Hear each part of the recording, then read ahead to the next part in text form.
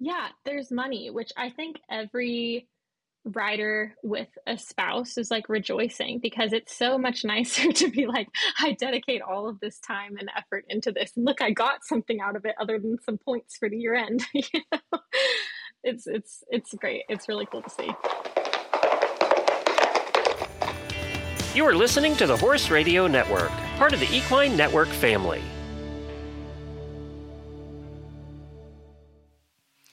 Welcome to The Ride, a bi-weekly podcast brought to you by Horse and Rider Magazine, co-hosted by Nicole Cherico and Devin Conley.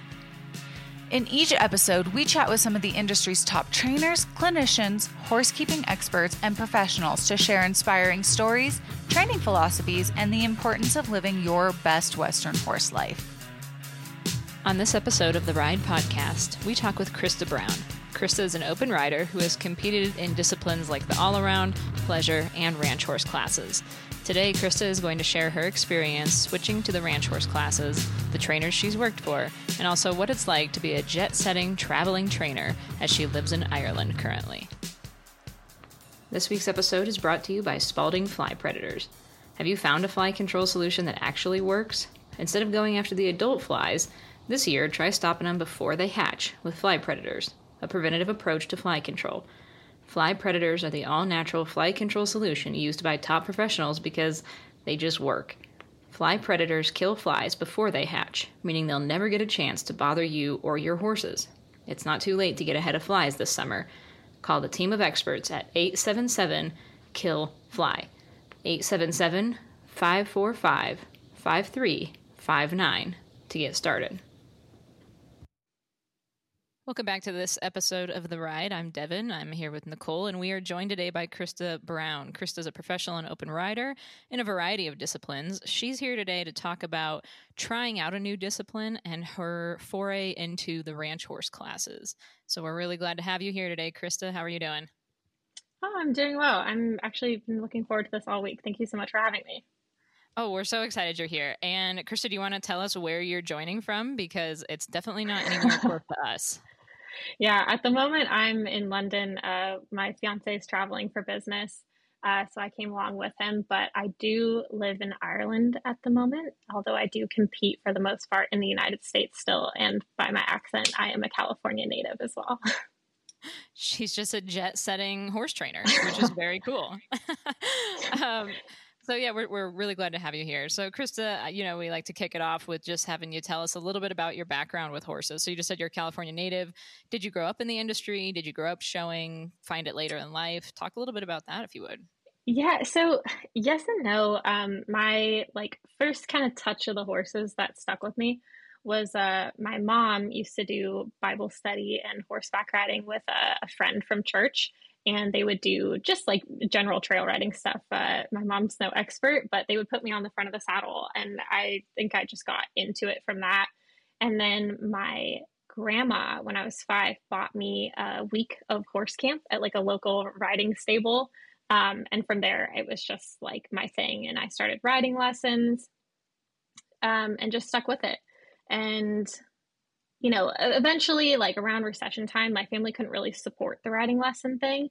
And so I think this is really common for people, at least in the Western industry. But then that turned into cleaning stalls to pay off my lessons. And actually, I was so desperate for lessons at one point.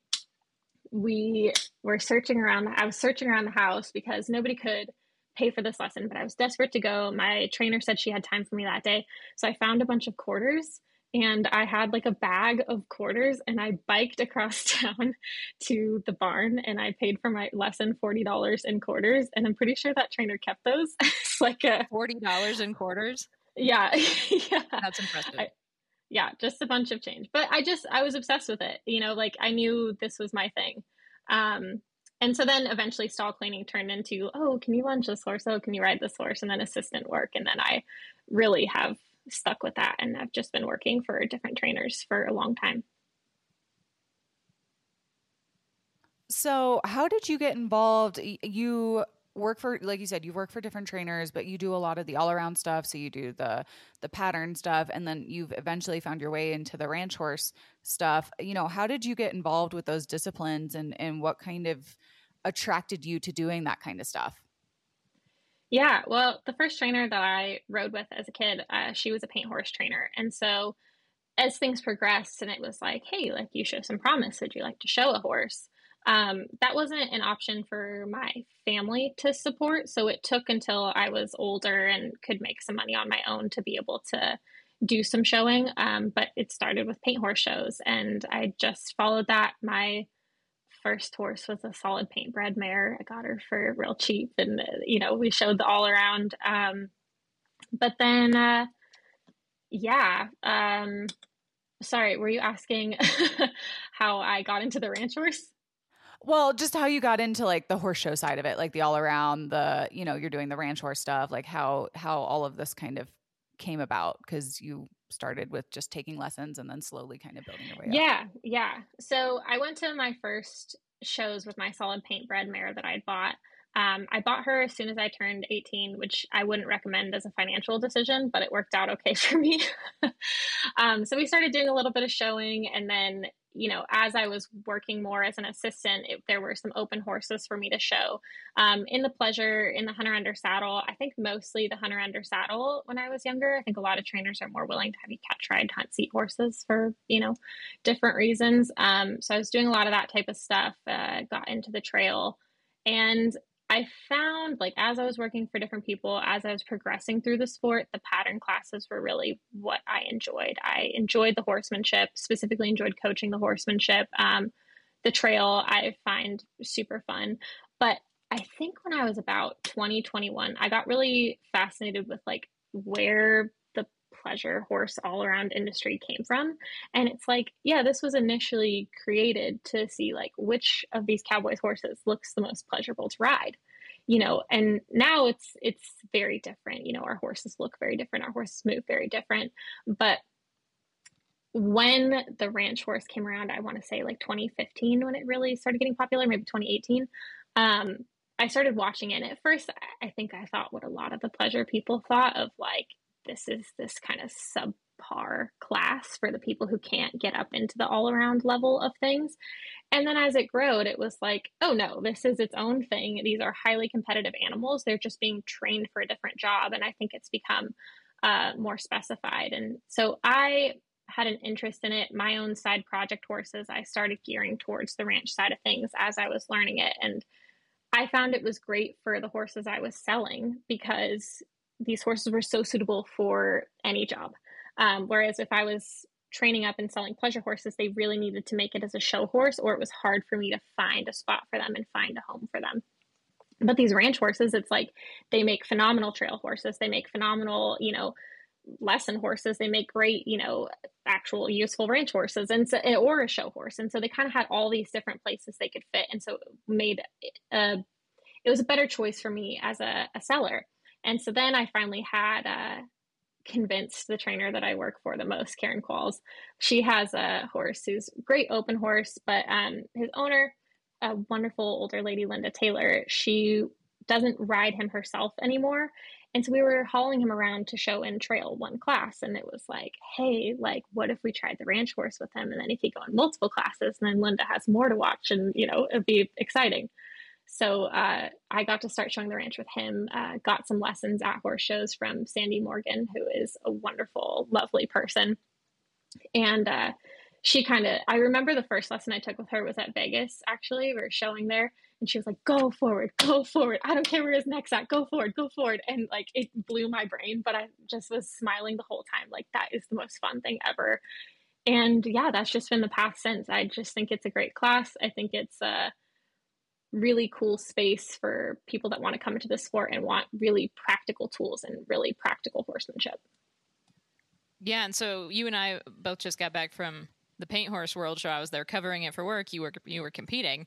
And I come from, like we were talking earlier, from a real working ranch background. And that's my favorite thing with the ranch horse classes. I'm like walking around the paint horse world, talking to people like you, who you were showing Hootie, right? Who yes. has, he's pleasure bred and he has that background, but he has transitioned so nicely into the ranch classes. I'm talking to people, I talked to a gentleman who he's like, yeah, this is a rope horse. Like, we had him in the branding pen last week and now we're at the paint horse world and we're, winning in the ranch trail. And That is the coolest part to me. I love that about the ranch Yeah. classes. It's so open and diverse. And you had mentioned something before we got started about like inclusivity. Can you talk a little bit about that with the ranch class? Yeah, as someone who's, I don't want to say I've been in the industry for a while because I'm all of 28, but like, but I started as a young girl, and I think all of us in APHA, AQHA, we want to see this continue. We want to see this grow. We want to see people become a part of this thing that we love. And there was a time where it kind of felt like the pleasure scene was dying, but it wasn't necessarily dying. It's just the horses were getting so competitive and so talented. It was requiring you to be in a full-time training program. It was requiring you to, have that really slick outfit, which, that's investment. And there's a huge barrier to entry to the sport. Now, for those that want to compete at that level, like they can step up, good for them. Like, awesome. It's a lot of fun. It's really good. But for the people that are a bit more DIY and at home and, they have this little horse, but they need it to be a working horse as much as they need it to be a show horse, the ranch really seems to be the answer to that to me. And I love that it's making showing and riding more accessible for people. And also, I've seen personally the rebirth of the local show, showing in the paint horses. I was seeing us, our big national level or like state level shows were still getting a lot of interest and a lot of entries, but our local shows had really died. The schooling shows that I grew up going to, they don't hold them anymore. And with the ranch, all of a sudden I'm seeing that come back and they're huge.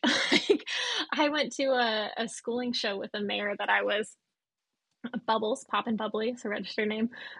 Really cute little red roan double mare, but I wanted to get her seasoned, and so I thought I'd take her to the schooling show. I was in there with 25, 30 people. I can't tell you the last time I saw numbers like that at a local show. I mean, it was really great to see. And they're jackpotting them too, which is so cool. I'm seeing so many like ranch riding jackpots, and people are winning like decent money at these ranch jackpots. Yeah, there's money, which I think every rider with a spouse is like rejoicing, because it's so much nicer to be like, I dedicate all of this time and effort into this, and look, I got something out of it other than some points for the year end. It's great. It's really cool to see. I always kind of laugh about that because I came from the all around world too, where points were, what you chased. And then I transitioned to the reining and the cow horse, and I was like, wow, I actually paid back like some of my entry fee today. It's a different world. Yeah, I think the funniest thing, 'cause I've worked with a lot of like riding lesson students that turned into show clients for me. And it's always funny when you're having that first conversation, especially with a parent, where you're like, okay, like it's going to cost about this much money. It's going to take this much time. Like, you need to be there a few days ahead because we need to settle the horses. And they're like, okay. And like, can she get scholarships out of this? Like, are we getting some, like, what's the prize fund like? And I'm like, well, sometimes there's ribbons, but a lot of times there's not. Maybe a high point award, and it might be a blanket. Like, it's much easier for me to explain to people now when I'm like, oh yeah, like we're at a jackpot class and we won $500.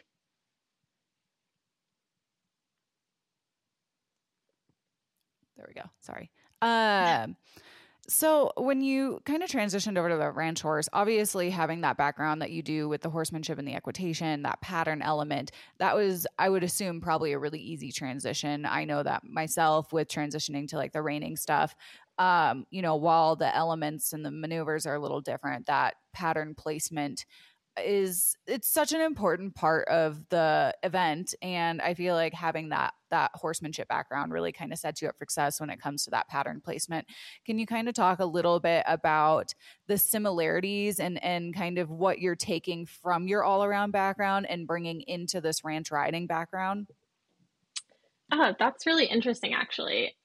I was thinking to myself earlier about how I think pleasure and all around kind of gets a bad rap because people watch the Western pleasure and don't understand it. They're confused by what they're seeing. And, you watch classes like the horsemanship, especially who was it? Sydney Swallam in 2020. She had like a 14 through 18 horsemanship pattern she won the world with. That was like phenomenal. I don't think there's a rider in the world that wouldn't watch a horsemanship go like that and go like, this is incredible. This is what I want to see. Like my horse at home wouldn't be able to transition like that. And that's what showing should be. It should be something incredible. But I found between the horsemanship classes and the ranch, though your ability to understand a pattern and ride an effective pattern is similar, your seat is very different.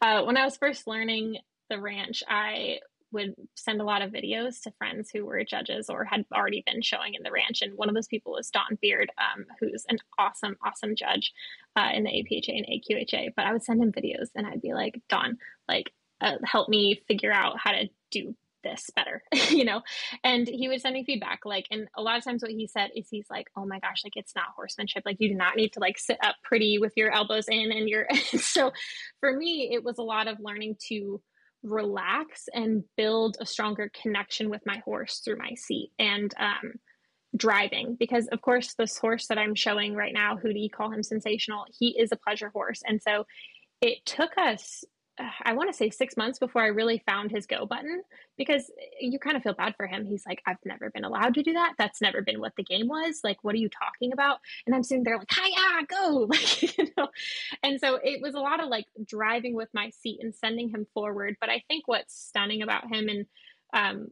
part of why he does so well is he does have this gorgeous long stride that people just kind of stare at. And so being a pleasure horse, like, he is pleasurable to ride. You could ride him on the ranch all day long. I can ride him all day long. My seat doesn't get sore. I don't get tired because he lifts his back, he picks himself up, and he's a great ride.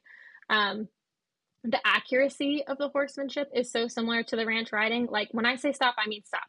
I don't mean stop in 2 steps. I don't mean stop in 1 step. I mean stop, and that really carries over. And so those horses that are really strong in the classes like the horsemanship, I don't see why they wouldn't do well in the ranch other than they have to learn that forward motion. And I think for me as well, I'm really big on getting as much information as I can. I'm a big learner as much as I'm a coach. And APHA has the Horse IQ website. But right before the World Show, they were advertising you could do like a Judge My Ride. And so send a video to the judge and get feedback. And so I wanted some ranch trail feedback. It's a class I've done really well in.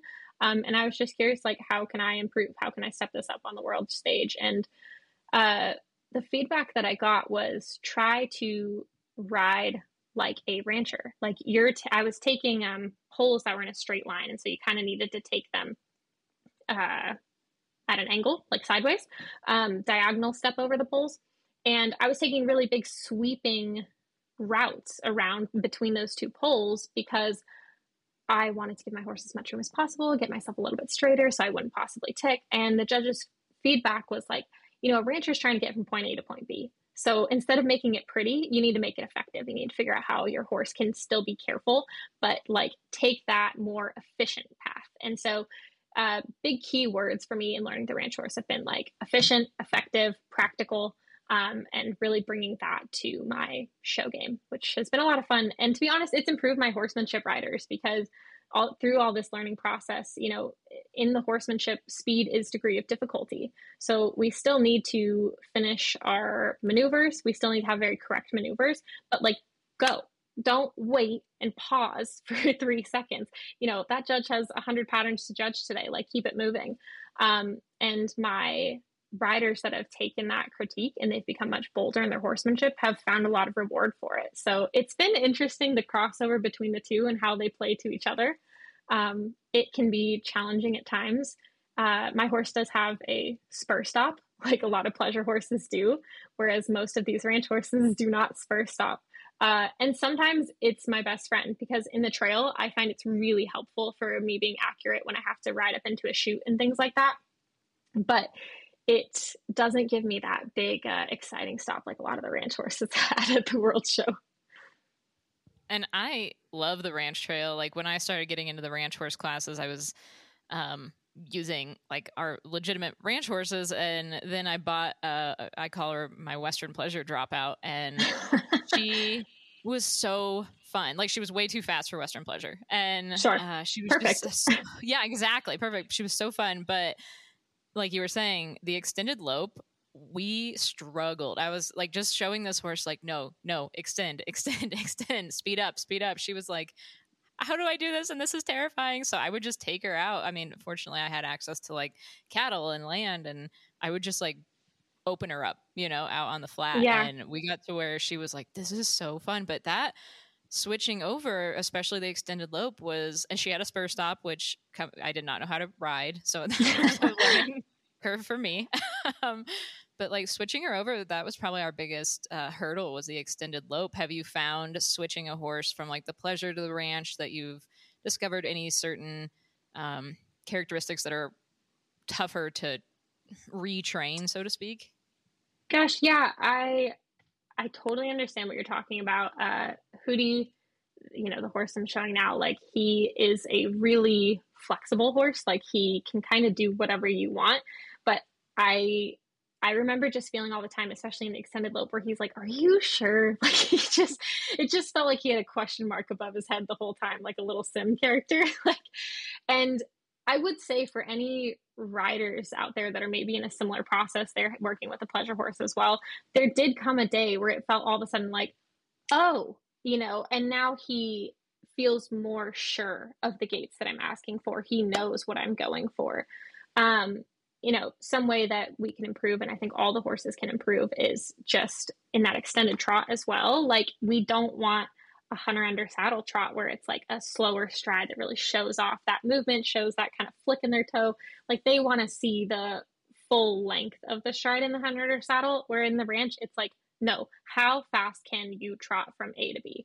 And Sandy Morgan, actually, she gave me a great visual tool of, she's like, just picture like you are going down the fence line and like you need to get to the end of that fence over there because it broke and there's a cow coming towards it right now and you need to go block it, and like having those visuals for me coming from the pleasure horse world of like, oh no, like that efficient, like that hurried, that right now, was really helpful to me. The other thing I find with the pleasure horses, a lot of them aren't as quick about stuff. So like a pleasure horse, we're really looking for them to be super correct, super accurate. And so your horsemanship turns aren't typically really quick turns. It's typically movement. I mean, there's never a pause to the movement. There's forward motion, but it's not that big rein or spin. And so I think in the ranch horses, and when you're starting to transition that horse, getting that like urgency into their brain, it's tough for them. It doesn't come natural to them. And I think it's an aid to you, especially when you're creating an amateur horse, because I think a lot of amateurs get intimidated by these horses that have so much hurry to them. And so it's nice, I think, when you have a horse that his default is going to be quietness, his default is going to be slow it down, because then when you have somebody who isn't looking for that much pace, that much urgency, your horse is going to respond to it. But I find a lot of my time as I'm not his main trainer, but the person who's riding him, I find I'm often just like, hurry up, here we go, next thing. And I have to kind of get that into his brain. So let's transition a little bit to your current, lifestyle. You moved to Ireland. You are still involved in the horse community out there, but can you kind of talk a little bit about the differences in the horse community in Ireland, which is obviously a very small country compared to being from the United States, where we have such a diverse and large horse community, and kind of what you're doing while you're over there? I mean, do they have ranch riding classes? Are you introducing ranch riding classes to those horse shows? Like, what's going on over there? Yeah. So, as you said, Ireland is much smaller than the United States. But the first thing I wanted to do when I moved there is figure out how to get in touch with the horse industry. And I honestly wasn't sure if a Western industry existed, if there was any interest in it. But I found the Irish Quarter Horse Association, and I got in touch through Facebook. And I was just like, hey, like, this is who I am. This is some of what I've done. Like, I'm new here. Can I get involved? How can I get involved? Are people showing there? And it's much smaller. We have one national show a year, But we did just send a Youth World Cup team to Texas. And so we had an Irish Youth World Cup team out there, and I got to do some coaching with them, which was really neat. But for a lot of these kids, that was the first time they've shown at a like Western horse show, you know, which you like a world level, you know, so it's a lot of big transitions for them. What I find in Europe in general is you see in the all around classes, horsemanship, equitation, they're using a lot of reining horses. And so I believe that the ranch is going to become really big over there for a lot of the reasons we've talked about. I think when people are picturing the Western industry in their head and wanting to ride Western horses, I think they're all thinking of Yellowstone, you know? And I think the ranch horse classes fit that image a lot more and create a great space for them. But like one of the students I'm working with, her name is Neve. She's amazing, talented, and she's been a really successful jumper in Ireland. Jumps things I wouldn't even consider. Like she's great, and she's got really talented horses. But she, you know, got interested through IQHA and the Youth World Cup and started doing some lessons with me, and we started doing the horsemanship. And I actually thought she had a really interesting thought process. She told me, you know, we're looking at buying her first quarter horse. And she's like, I want to start in the horsemanship because I think it's a good foundation, like dressage. And then I'll step up into more ranch reining type stuff. And I was like, okay, yeah, like I actually really like that for you. That's really cool. So a while back, pre this job, I was helping run horse shows, kind of doing that freelance stuff that you're doing right now, where you just kind of help people, you know, where you can. And one of my friends was running the Youth World Cup, and so I had the chance to go help and work it and run it. And I mean, there was a lot that happened that weekend, but I remember the Irish kids more than anything because those guys, they could ride. Oh my gosh, could they ride? Like, and they were fearless. They were getting on these horses that, you know, didn't actually know what they were doing because, right, the World Cup, for those that aren't familiar, donated like horses. They're donated horses, and while they do get some nice horses, they also get horses that they're not bad horses. They just don't do those events. Right. And they're not familiar with what's being asked of them typically.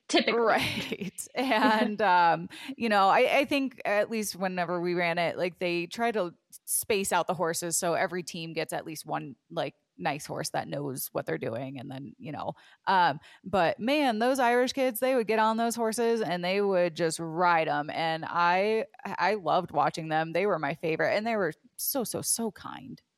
Oh, it's so fun that you say that for me to hear because, what I found, so I got to do a like mini clinic with the Youth World Cup team about a week before I left for the paint world, but I think they were about 2 weeks out from their horse show.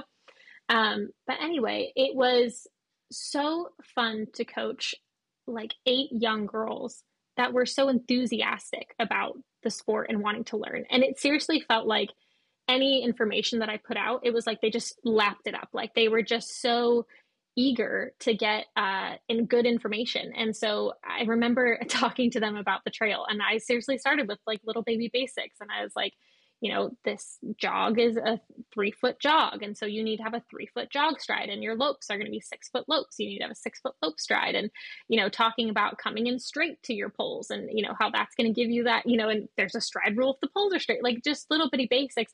They all sat there, I mean, intently listening the whole time. And I don't know if you've coached a lot in the States. Sometimes lessons are like that, and sometimes they're not so much. And, you know, I think it's much harder for the Western sport enthusiasts out there to get great clinicians or people who have a lot of experience showing, because it's not available widely out there. And so they have great coaches that are pouring their hearts into teaching the Western sport, but they're not as well versed in showing and what, you know, showing horses is going to be like. And so I think for them to have coaches out there with that experience is just so valuable. And yeah, they're all super kind, super enthusiastic, and they're not afraid of their horses. I mean, I find a lot of horses, like just the little bit of time that I've spent in Europe, I find a lot of the horses are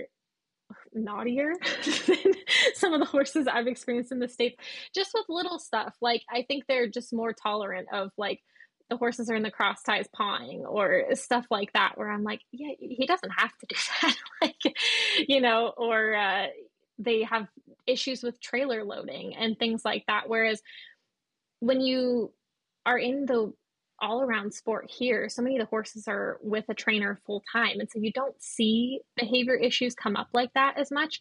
And so I think at least the kids that I've met, especially in Ireland, they have to do so much of that themselves. They're really well-versed horsemen and women. Yeah, I obviously have not lived in Europe, but just from what I've learned and spoken to people who are from there and maybe moved to the States, because like obviously the reining industry has a very big European presence and it's continuing to grow.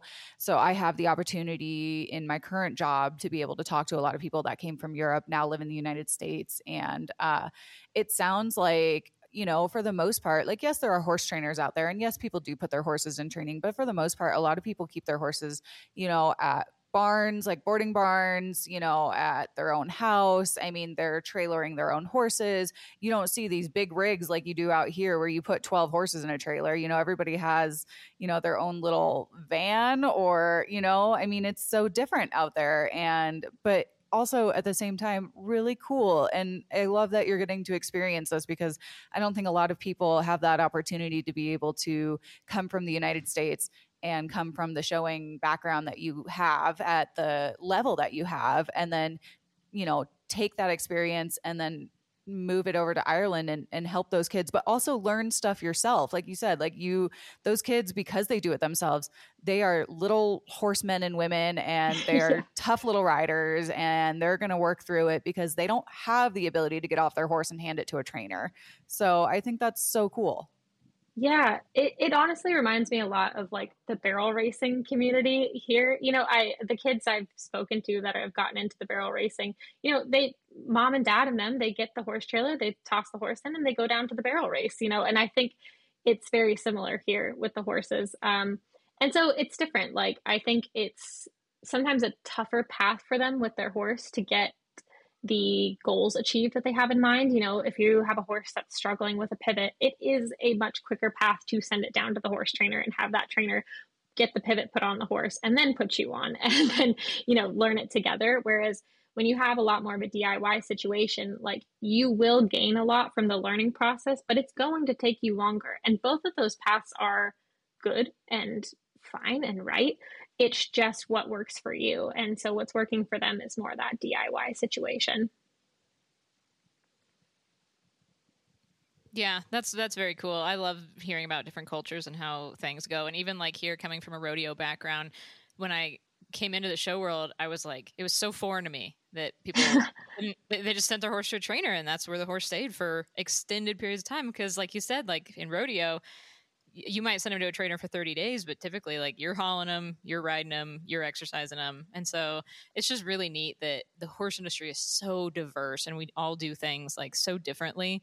I just love that. And especially internationally, but, yeah, it's awesome hearing about Ireland and all the different things that you've done. We're really happy that you joined us today. I could talk about ranch horses for the rest of the day.